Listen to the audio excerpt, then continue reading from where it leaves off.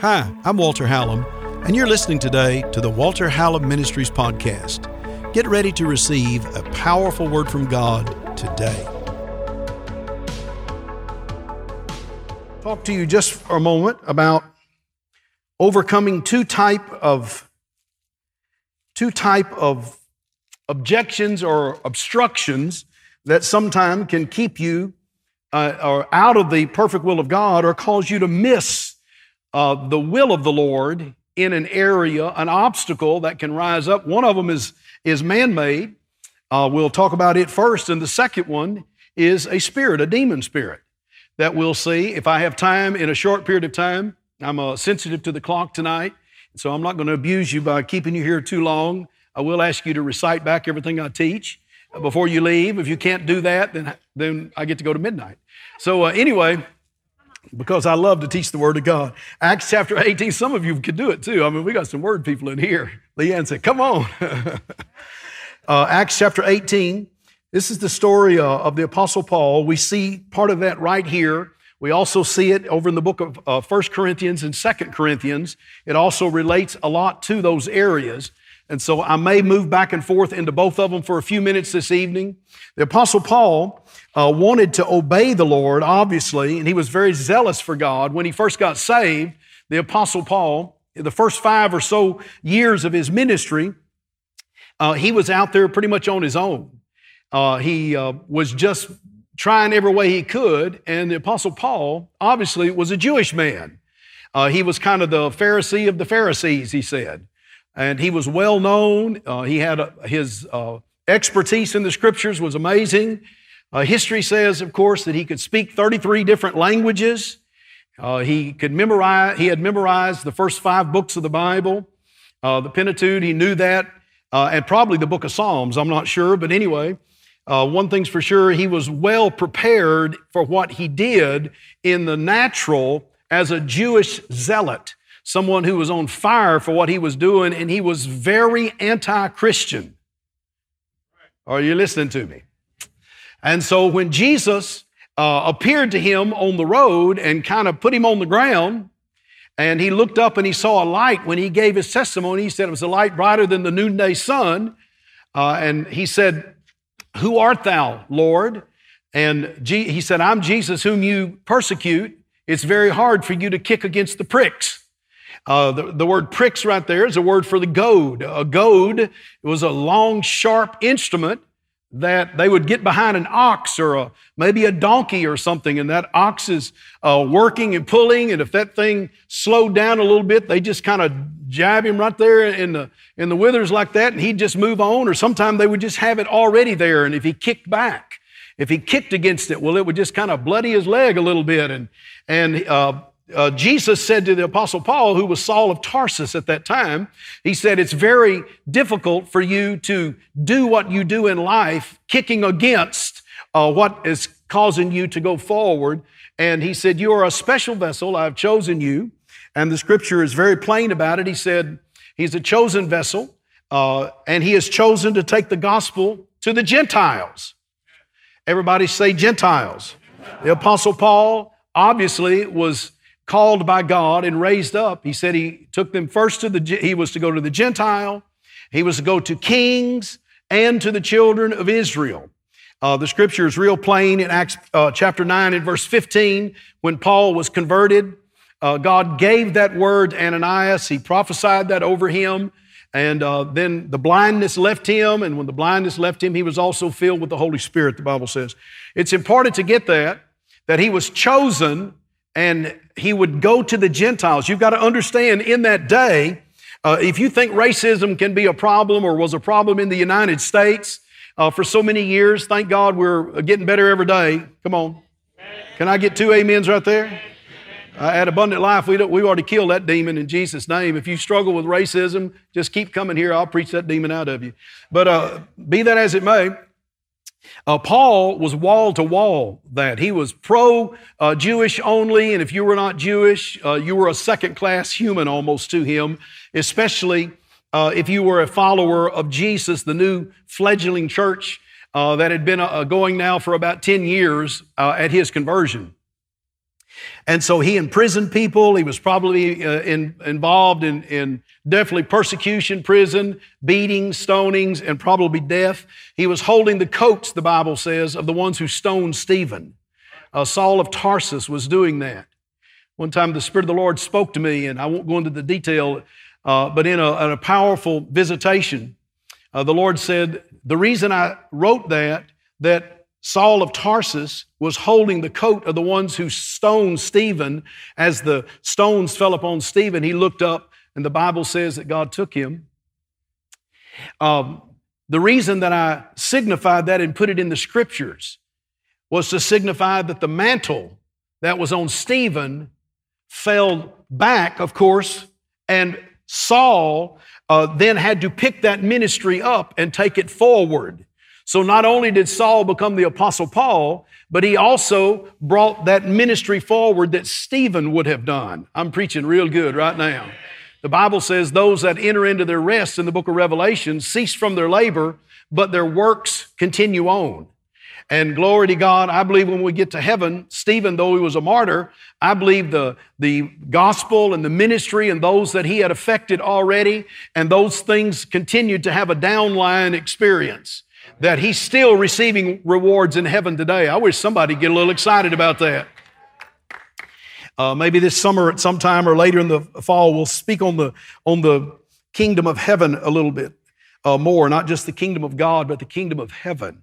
What the Bible says about that, because heaven, the more I study the Scripture, the more it is such a wonderful place. So the Apostle Paul is called to the Gentile, but he did not want to go to the Gentile. He did not like the Gentiles. He's going to familiar places in the synagogues, but he's got such a deep revelation and a powerful conviction when he begins to reveal that.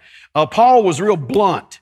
He would just kind of cut to the chase, and he could show them real quick how Jesus was the fulfillment of everything that the Jewish Messiah was supposed to be. And he would reveal that. That's why on the day of Pentecost, when they began to speak with other tongues, the Apostle Peter got up on that day. He said, wait a minute, this is that which was spoken by the prophet Joel in Joel 2:25 and 26, 27, 28, 29, and 30. And he preaches that whole message. It's like the light came on. And as soon as the light came on, he says, this is that spoken by the prophet Joel. In the last days, I'll pour out my Spirit upon all flesh, like Gentiles, Jews, red-headed people, and Galvestonians. Hallelujah. Everybody, the remote areas of the world, Hitchcock, Galveston Island. And so Paul was very zealous for the Lord but it almost got him killed more than once. Right after his conversion, he goes and he begins to declare Jesus in the synagogue. He loved to go into the synagogues, and they could not debate with him, so they would get to a point where they would just become angry because God had networked the scriptures that they had. Remember, the New Testament had not been written yet. Paul writes 13 books of it in the process. So they had the first 5 books of the Bible and that reveal the Messiah all through there in what the Bible calls types and shadows. Amen? Amen.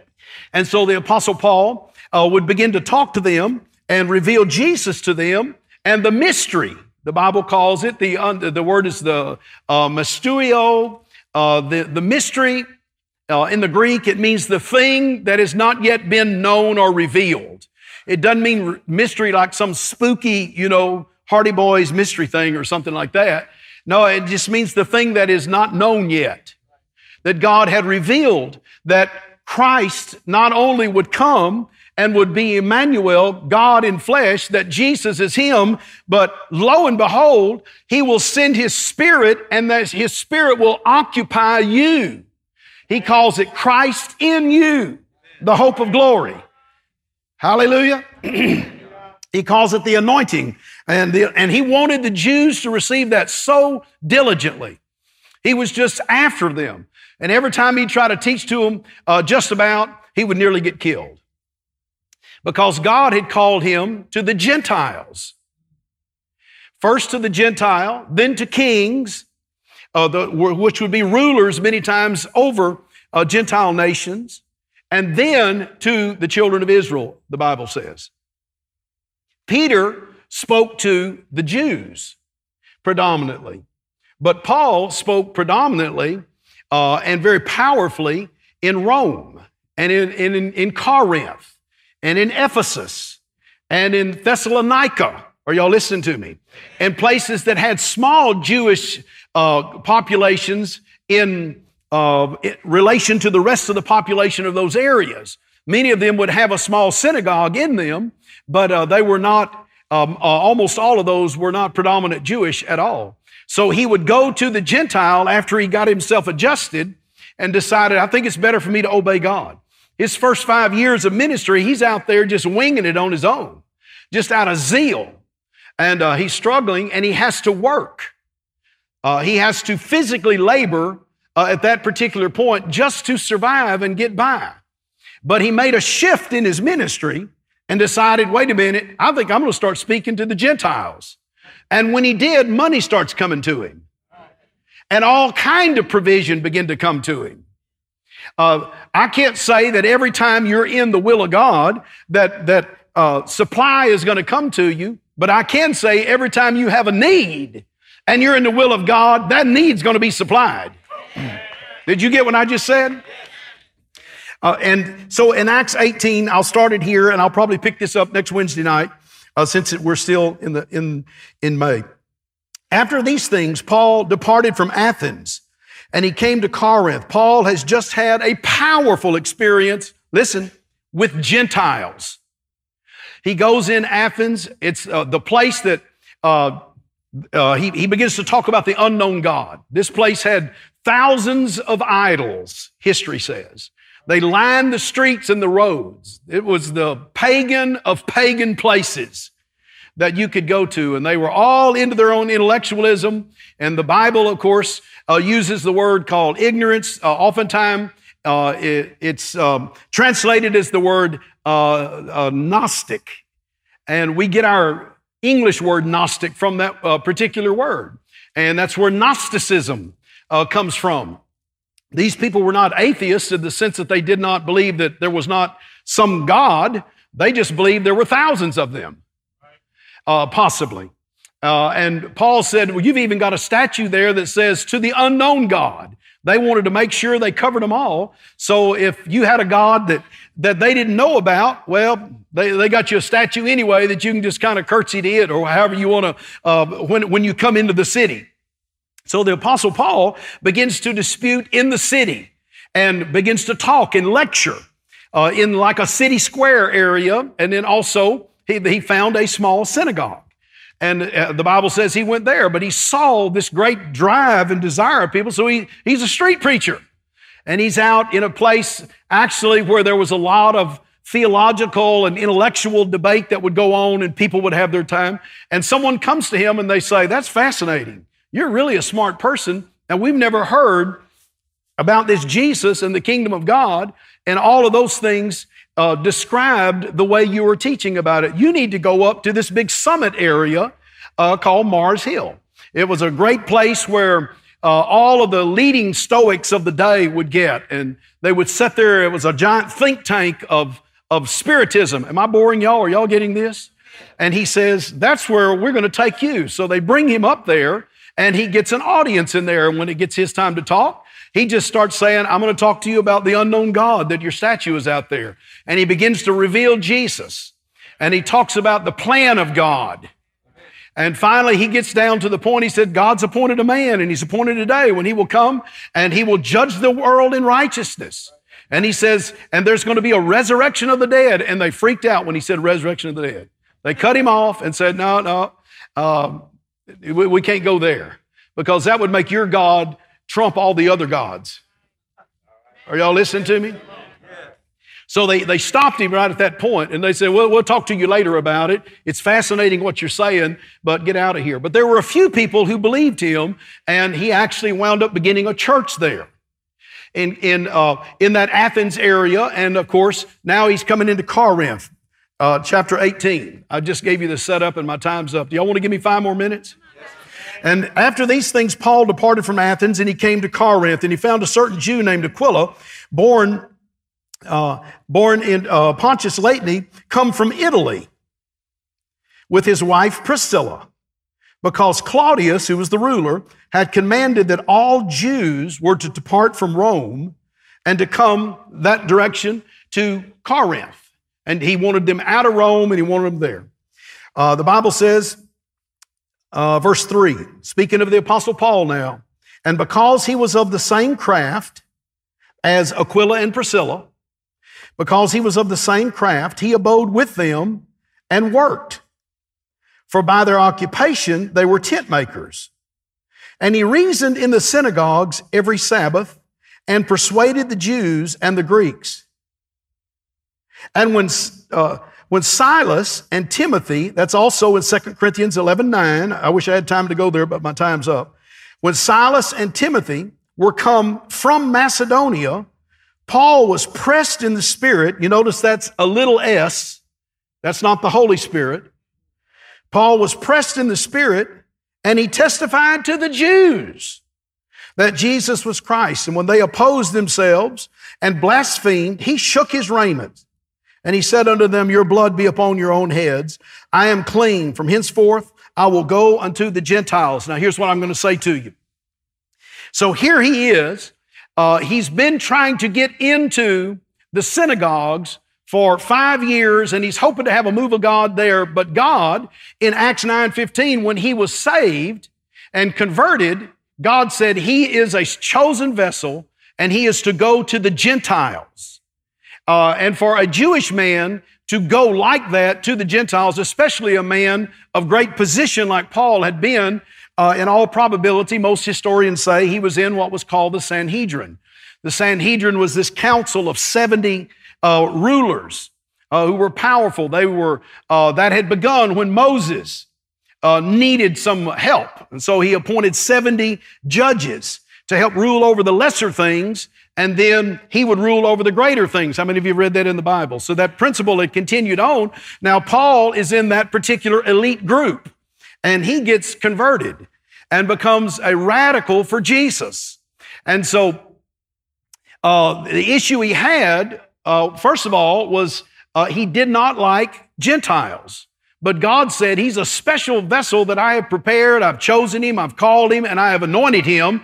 He's going to go to Gentiles. That's why you and I today have the New Testament, the epistles of the New Testament, because not only did Paul get his doctrine and his calling corrected, he had to have a change of heart himself.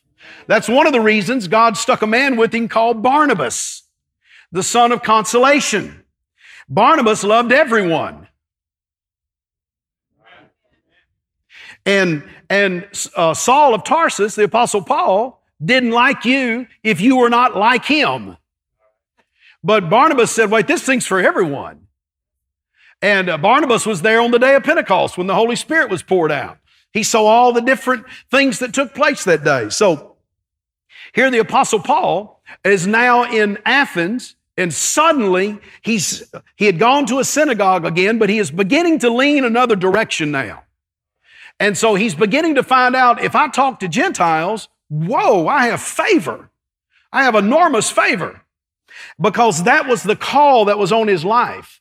And so even though God said that the gospel was to the Jew first, then to the Gentile, he called, because Jesus, of course, came out of that Jewish tribe. So obviously the gospel went there first. But then after the outpouring of the Holy Spirit, then it was for male, female, Jew, Greek, no difference. Are you with me? And so here Paul is, and he knows that God has called him to the Gentiles, but he is not pursuing that call. He keeps trying to stir up the Jews. And every time he does, like he goes up to Ephesus one time and does that, starts a riot. They were rioting in the streets, almost got some people killed. And so he goes outside of the upper coast of Ephesus, Acts 19, and goes and he begins to have his own thing in Acts 17 also later on. So here's what takes place. So as the Apostle Paul goes there, he finds these two believers, Aquila and Priscilla. And these two were actually, the Bible says, by occupation and by craft, Acts 18:3, the word craft is an interesting word. It just means a fellow worker or someone who has that same skill. It's the word homotechnos. And homotechnos is an interesting word. Technos is where we get our word technology from today. Technical. And it just means a type of skill or craft. And the word homo, it means one of the same or something that is the same. And so when you put the two words together, the Greek word homotechnos, it just means the same craft or the same skill set. Y'all doing okay?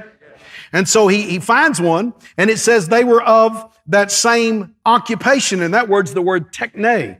The word occupation is, and it means a occupation, a craft, an art. And then the scripture says, because they were tent makers. You have to understand the first few years of Paul's life, he just had to work to eat. And he would get just enough to eat. Then he would be in that synagogue and anywhere he could, teaching and preaching and trying to follow the Lord in his life. But he still hadn't hit on the call of God that was in his life yet. So he was short-circuiting things in his life. One time God took him and put him out on the backside of the desert in Arabia and kept him back there for a few years and downloaded into him 13 books. And he ultimately wrote those books, some of them from prison and other places. As God began to raise up these churches, he begins to write what God had placed in him. And so as he's there ministering, he meets these two people, and the scripture says that they were tent makers. And the word tent maker, I'm not of the opinion at all that the Apostle Paul just made tents. King James says tent maker. The word tent maker is the word skenopoios, skenopoios.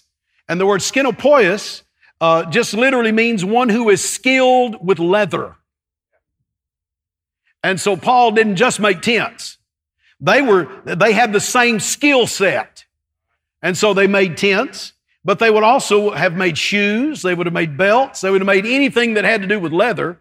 And that was every good Jewish boy growing up was taught a craft, which I think is a huge thing. I still believe that schools ought to have some type of craft room where they can learn a particular occupation or skill to go along with their education. I think it's a great thing. It helps develop. But anyway, that's how they did it. And Paul was taught how to work with leather from the time he was young. And so they begun to do that. Now look what takes place.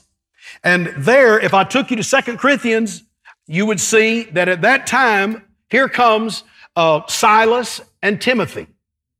And they join him. The last time they had seen him was in a place called Berea and maybe in Corinth.